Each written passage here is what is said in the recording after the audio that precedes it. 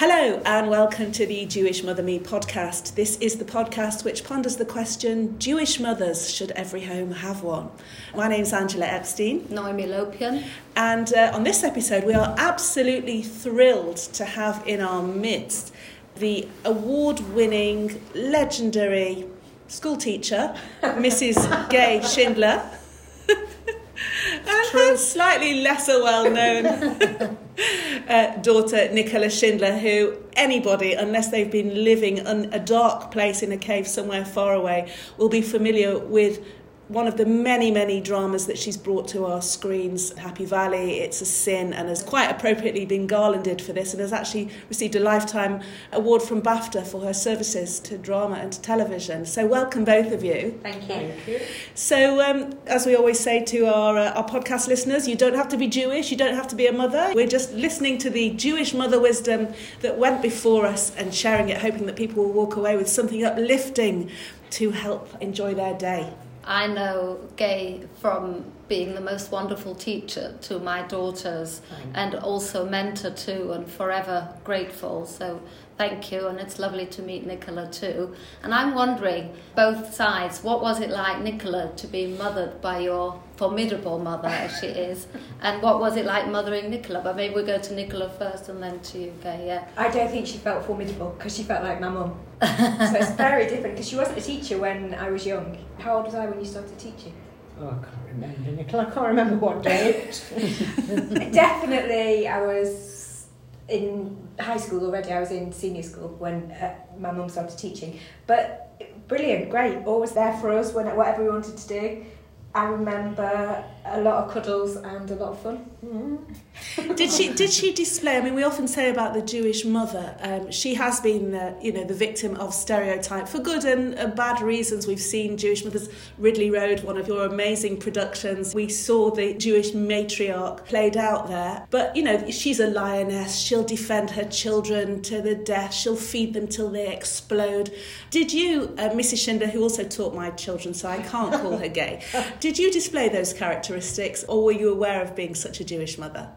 I would like to think so. Did I? Yeah, definitely protect you, and definitely created a feeling of family against everyone. We'd look after each other, whatever, and you had to look out for family first.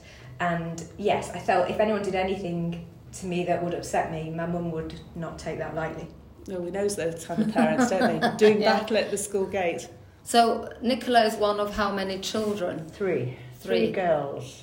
Oh, 3 girls also. And so you it's all have 4, so you... So we understand each other. And just before we started the podcast, you mentioned how good they are with each other. And Tell me especially more. with Nicola's success. I don't feel any jealousy in any way between the other 2 sisters. And what position is Nicola? What number? Middle. Second. One of the characteristics of the Jewish mother is that she can, and again, we are absolutely wading through knee-deep in stereotype here, for which we make no apologies. That's fine. But Nicola, I feel like we're at parents' evening. Actually, it's about kind of like a counterintuitive. It is a counterintuitive parents' evening experience because these days, Nicola, you've probably done it. You bring your own kids with you, so you're sitting with your mum. Your mum was a professional person, as was your dad, who we can say is in the room with us. Hello, Mr. Schindler. Good morning. Did that in any way orientate you towards the ambitions that you would go on to so successfully fulfil? I think what I got, and I've always said this very much from both parents, was a love of reading and the arts.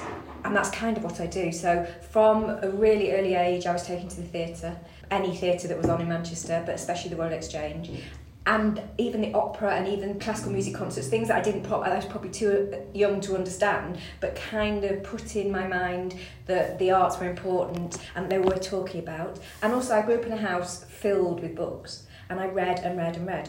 I mean, that there was less distractions then, but also I did read in extraordinary amounts, and I was never told not to read something. So I would go from Harold Robbins to Jane Austen, at the age of 8, and I was absolutely fine with absorbing everything. And I would say it never damaged me, but it made me kind of make judgments and and learn how to critique. And a big part of my job now is about having an opinion. And I think I grew up being taught to have an opinion. And of course, you've said many times in interviews when you've been interviewed about your work that you have a particular relationship with the writer. The writer is, obviously, it's seminal 20 production, because without good words, you've not got good stories. But did that in any way inform the particular view that you've taken about the way you work with writers, having been so absorbed and soaked in writing of all descriptions? Yeah, I think so, absolutely, because what I've always loved from a really young age is story. So however story comes across, whether it was in television or a magazine, we always got loads of children's magazines, didn't we? So I always read, even before I could read books, I was reading magazines. But just the art of storytelling, and to me, what is exciting is seeing how a story is going to evolve, look at the decisions the writers made as to how they're going to tell that story. And I think explaining story to my mum was a big part of my upbringing as well. She's we watched a lot of television, and a lot of the time we'd have to say, "Go on, say." Phone Nicola up and say, "Well, why was that man there? Who is he?" You mean from Nicola's Productions? No, yes, but from others as well. I remember watching Coronation Street when I was 7, and you'd always say, "Who's he?" And I'd have to explain, he came in 3 episodes ago, but probably what's going to happen is, and I would always explain. Or you'd always know what was going to happen 3 weeks later. And we all used to sit there saying, "How do you know that?" Yeah. And funnily enough, one of my daughters does exactly the same thing. Wow. And she always gets it right now. She always predicts. Well, she's really good on story and who did it.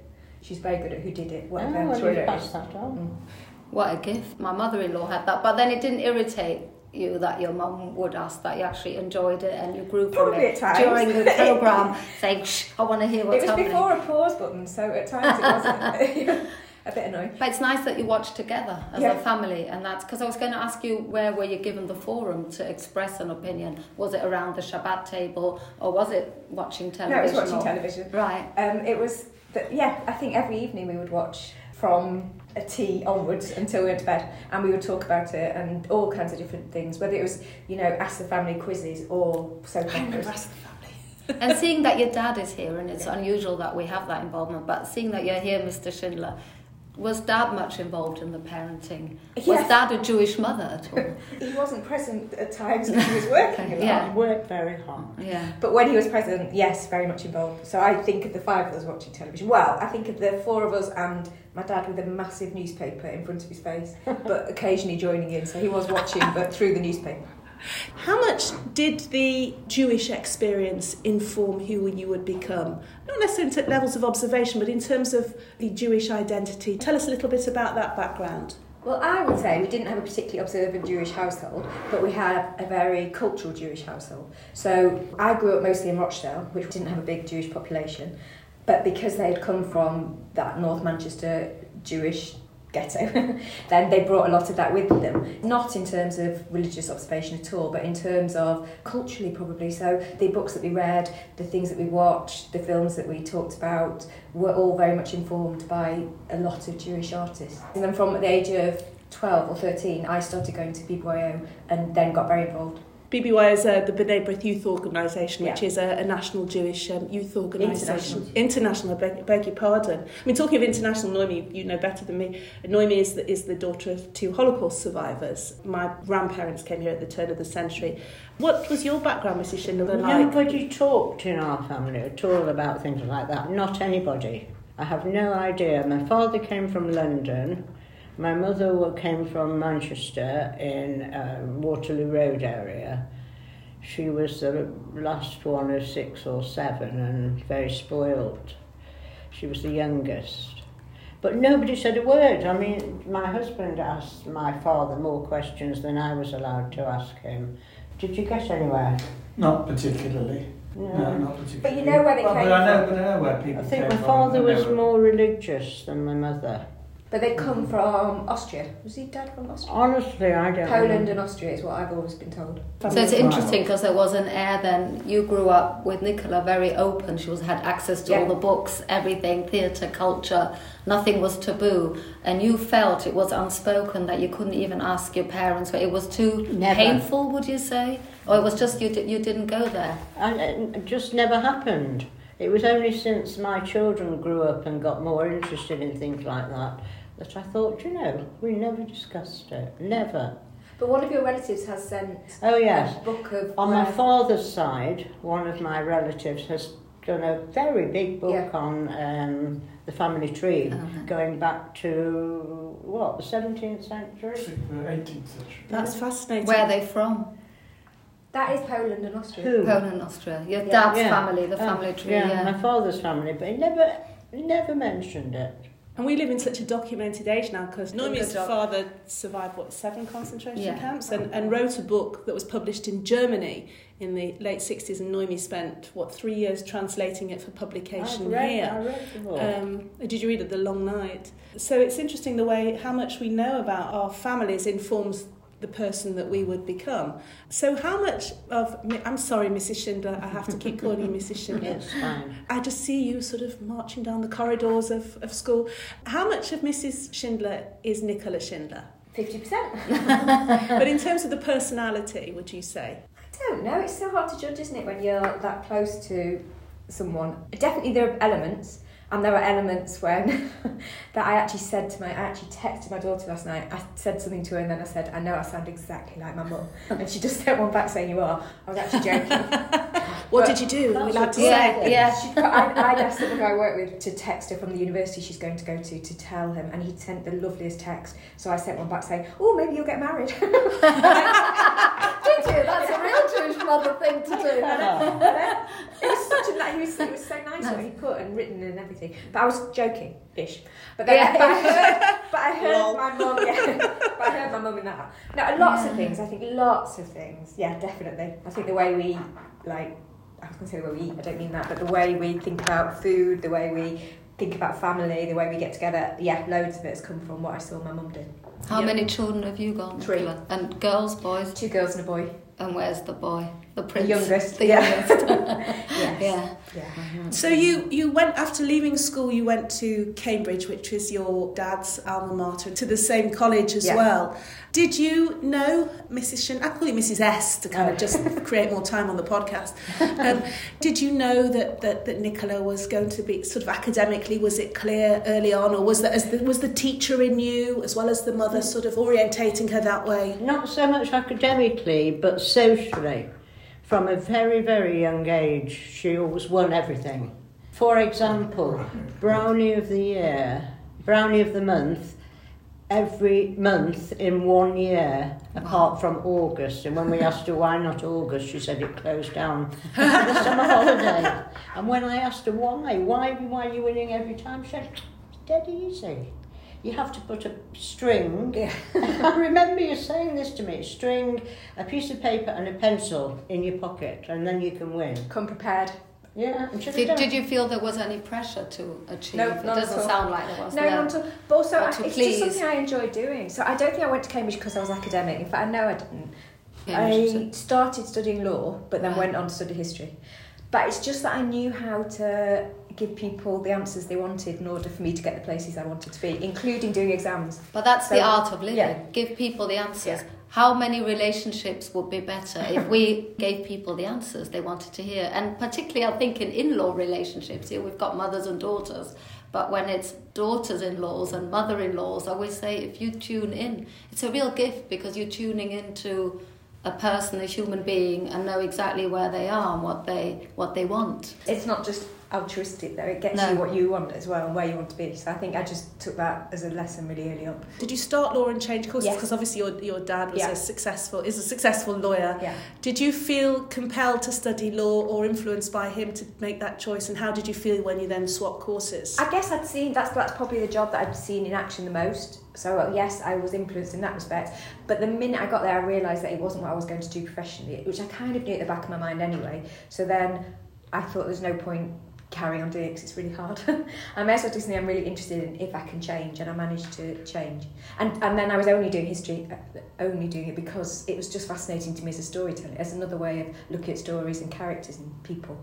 But you started off as a publicist when you left Cambridge, so you were sort of telling other people's stories in a very particular way. I wasn't really a publicist. I was someone who put leaflets in envelopes. But it's only because I wanted to work at that theatre. So it's a good title. Yeah, I got a job at the Royal Court Theatre, which was the home of new writing. So that's why I wanted to go there. So I just knew if I got in there, then I could find my way into the writing team. Your career has rocketed. I mean, there are so many questions we could ask you about that.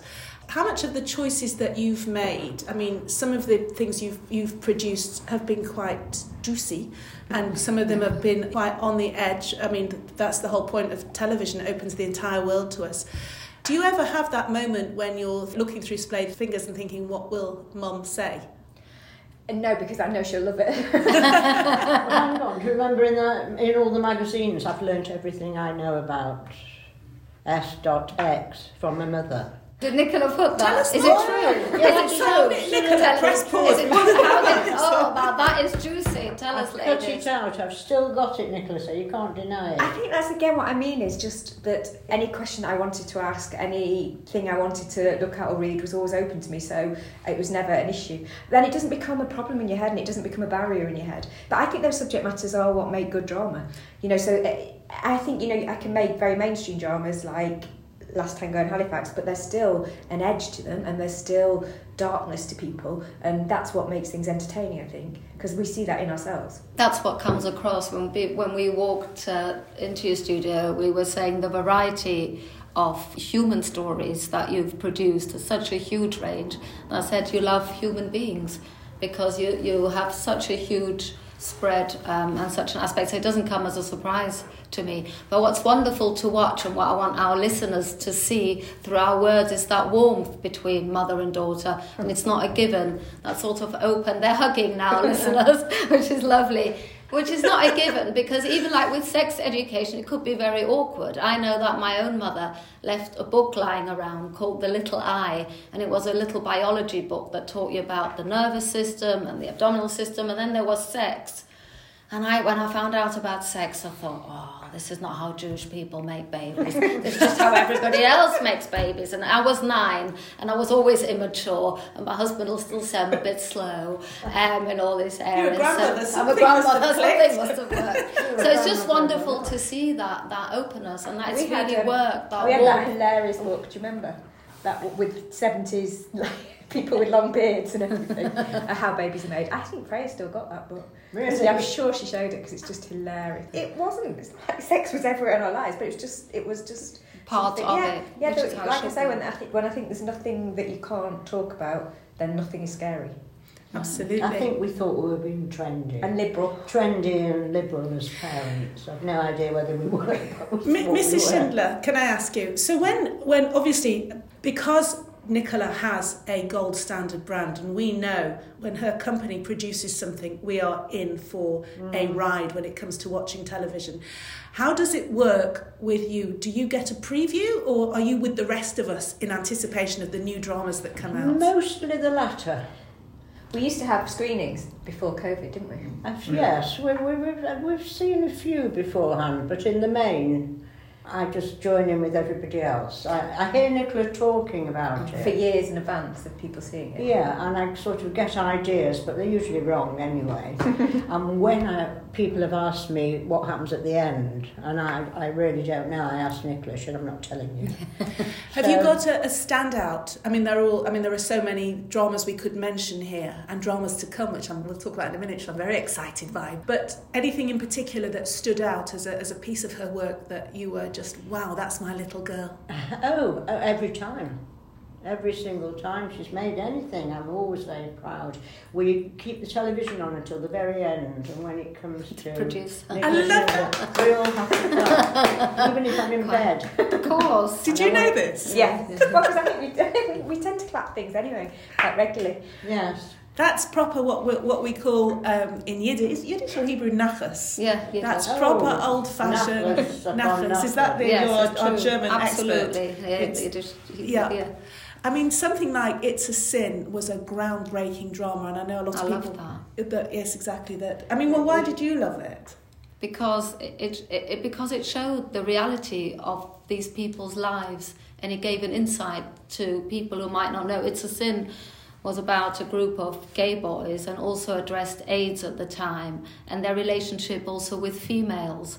and with older people, and it was just very powerful. And again, it's to show simply that we are, well, I don't want to simplify it, I don't know what Nicola meant to show, but for me it meant that we're all human. Yep. And we all have our demons, and it allowed us to look through a window, and I love looking through windows, and the light was on, and we saw, and I understood, and I learned from it, and I actually enjoyed watching. It was real drama. Thank you. In the back of your mind, are you hoping something like It's a Sin, which I think for older viewers who never really understood the whole AIDS crisis, because it was set in the 80s? It started in 1980 and it went through to 1990. Yeah. And we saw this joyful group of young people setting out on their lives. And I think for people who were slightly older in the 80s didn't really understand whether this was something being catastrophised, whether it was the plague to end all plagues. And I think the humanity was at the heart of it. Is that something that you're striving for when you tell your stories? Yeah, absolutely. I think nobody should be judged for who they are. And I think you should try and understand everyone. It doesn't mean you have to like everyone, and it doesn't mean you have to want to spend time with everyone, but I don't think you should go around judging everyone. I think that's just got worse, actually, because we live with a generation who judge online every single minute that they're, in leisure time. So I think to see, that, like you say, those boys who, they were young, they were so young, and they were just doing what youngsters do when they leave home for the first time. They weren't doing anything wrong, and they ended up dying. And a lot of the reason they ended up dying, it's interesting because it goes back to what we were talking about being able to talk with your family, because they couldn't express themselves, and they felt shame, and they felt that their families didn't want to know who they really were. And I think that's why no one, if they talked about it earlier, the solutions, which were relatively straightforward, would have been talked about, and less people would have died. But there's just a sense of shame around that whole generation. It's almost, you're straying into kind of slight documentary territory, because these, they say I'm an old-fashioned person, and I live by the newspapers on the first page of history, because the world that I work in. But the same, all the more so with audio-visual.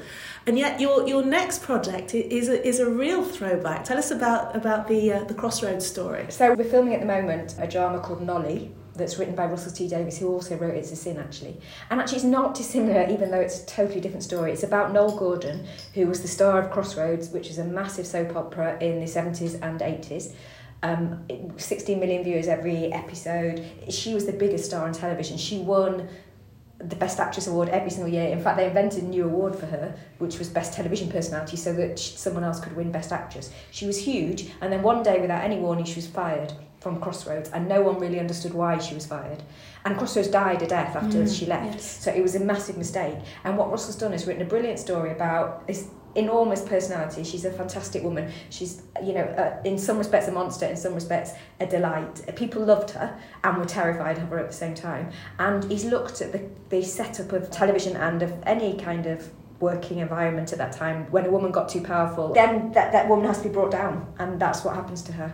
And it's really, it's just a great story. It's very funny because she's absurd in so many ways, but it's also very moving. So I think by the end you really feel for her and understand what she's been through. And I'm glad it's a different time now. I'm glad we've moved on from that to a certain degree. Do you remember Crossroads, Mrs. Schindler? Did you used to watch it? I used to watch it. My aim was to get all three of them in bed for 6:30. I joke not. So I could watch Crossroads. So you remember the original Noel Gordon? Of course.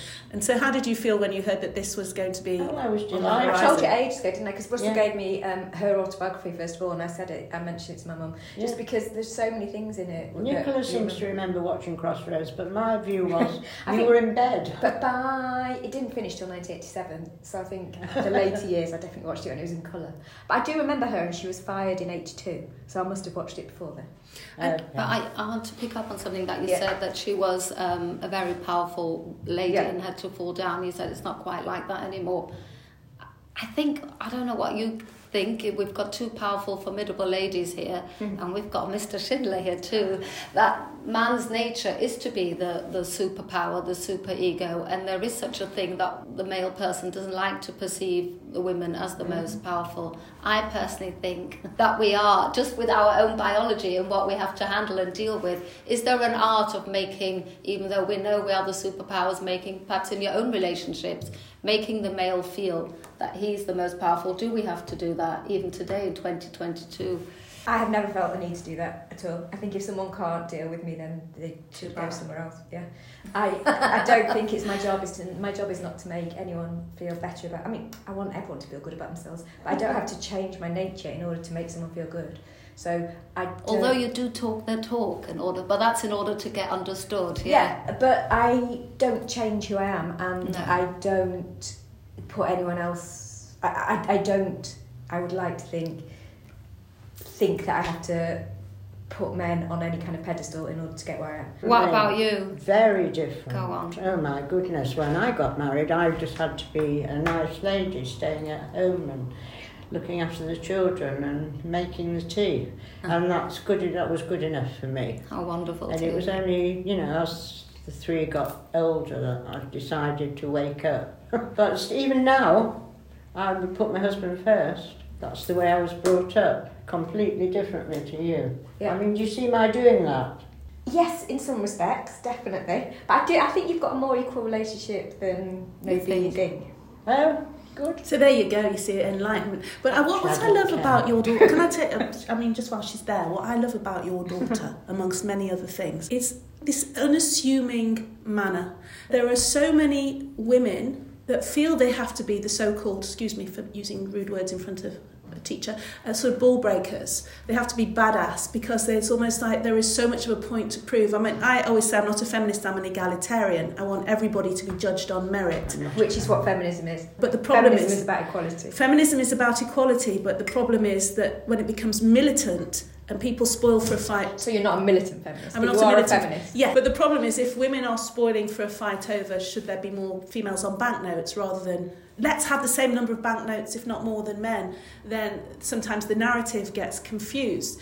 But what I was going to say about Nicola, I'm going to give you some nachas about your daughter, is that she has charm. You don't, Nicola, you don't seem to feel the need to kind of say, hello, I'm in the room, like Meryl Streep from The Devil Wears Prada. Good, I'm glad. But I do think there should be women on banknotes. Okay. I think all of those things. I just think there's a way of doing See, things. I don't care. And no, I think it's really important. I think it's really important for my daughters. I think it's really important they have that sense of equality. But I don't think you need to do that in an aggressive way. I don't think anything gets done better if it's aggressive. Which very much reflects the kind of personality you seem to have, which is what people want to be. The nice you are to deal with without being nicey for the sake of it. Can I ask you, as a Jewish mother yourself, how do you mother your kids? Anything that reflects the way your mum did to you? Well, different in that I am working when my mum was always there to a certain age when I got home and everything. I work and they are very aware of that. And they're very used to me working while I'm talking to them. They kind of just wait for the pauses and everything. But they are part of my work. So I think that they feel very much connected to this place, to any work that I do. So I think that they don't feel excluded by my work. How do you do that?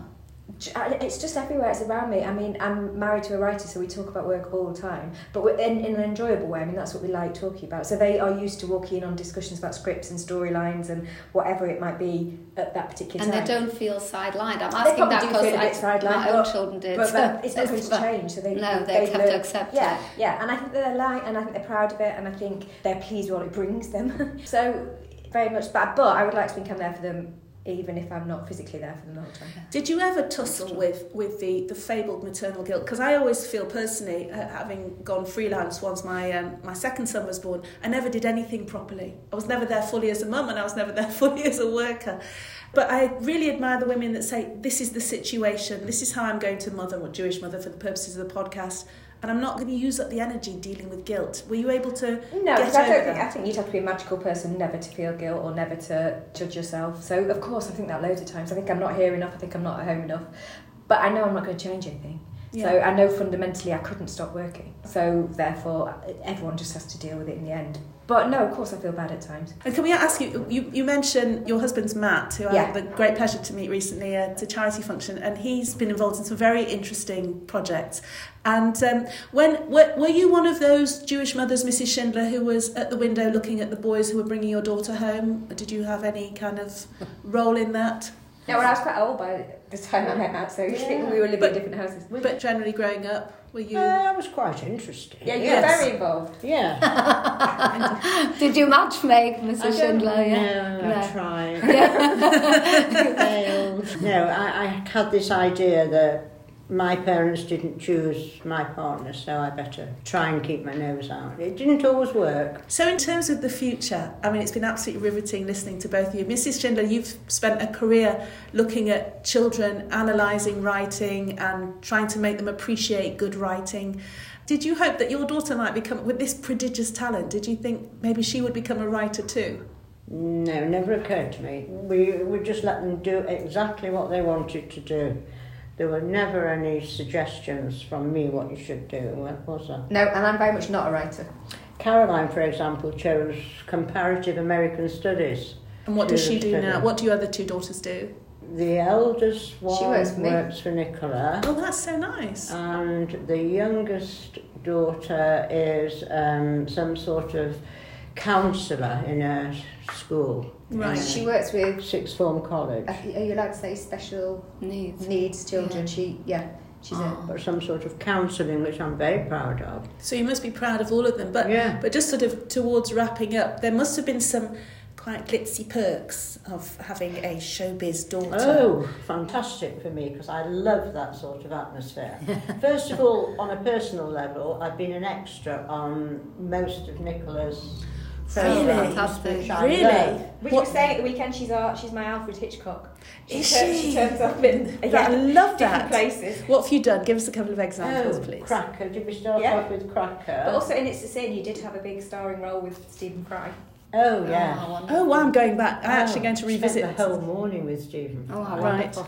I love the whole idea Drama. of famous people and I think you Well, love I the can't bear drama, it. Mrs. I have to Schindler. keep- Can you not bear it? I have to keep them away too much from the famous people because my mum what has did no Stephen shame of Fry going up and just say saying, to you? "Oh, your mother's give my love to your delightful mother." We It spent is. the whole morning together, Stephen Fry and I got a bit of it. What, from appearing up at him. But my mum talks to the actors as if they are the characters that she remembers them from, which they don't always appreciate. Really? So Anne Reid, for example, she talks to as if she was Valerie Barlow, Yeah. which was 60 years That's ago. so funny. Anne Reid was actually quite cross with me one morning. No. She said to me, "What are you doing here? I thought you were a teacher." And I said, "I am a Cheeky. teacher." She said, "Well, why aren't you at school?" So I said, "Well, actually, I came to see you doing some drama." She said, "Well, that's terrible. Terrible, terrible." So that's the inversion of the Jewish mother. I mean, you must have had so much knackers being on site and on set. Oh, I love it. Who was the most enjoyable person you met? Are you allowed to say? Oh, golly, I'm allowed to say, but I don't know who is it. The best part is that when I sit there minding my own business as an extra, everybody comes up to kiss me because they think that it will help get a part. And it's hysterical. I'm Nicola's mum, this is Nicola's Whereas mum. I can't bear being on set anyway because you stand No, there you and do don't nothing. like it. And also I don't let anyone make you a fuss. And everyone keeps bringing chairs and drinks and But things you remember when somebody was following behind you? with a With chair. a chair. Yeah. It's an absolute joy to speak to both of you. How do you deal, finally, for me, Nicola, with the fact that you are so front and centre in this full-on industry, and yet you certainly come across as somebody who is unassuming, who's Humble. not sort of humble, yes. Doesn't sort of, I would have a T-shirt saying, "I am really successful," and scream every time I entered a room. How do you maintain that? I don't want any of those things. It's just who I am. I don't want people to either fawn over me or talk to me, really. I prefer to just go home Oh, okay. and have a bath and go to bed. I'm happy doing what I do. I just don't think everything else should go with it. I don't understand why my industry gets all that silliness and no wonder why nurses don't get that. Or Yes, doctors don't. yes, Or teachers. yes. Well, I love what Yeah. you could have. Yeah, but I don't like all of that. So, So I'm a I bit of an take it introvert, on. so I'm very happy not taking advantage of all those things.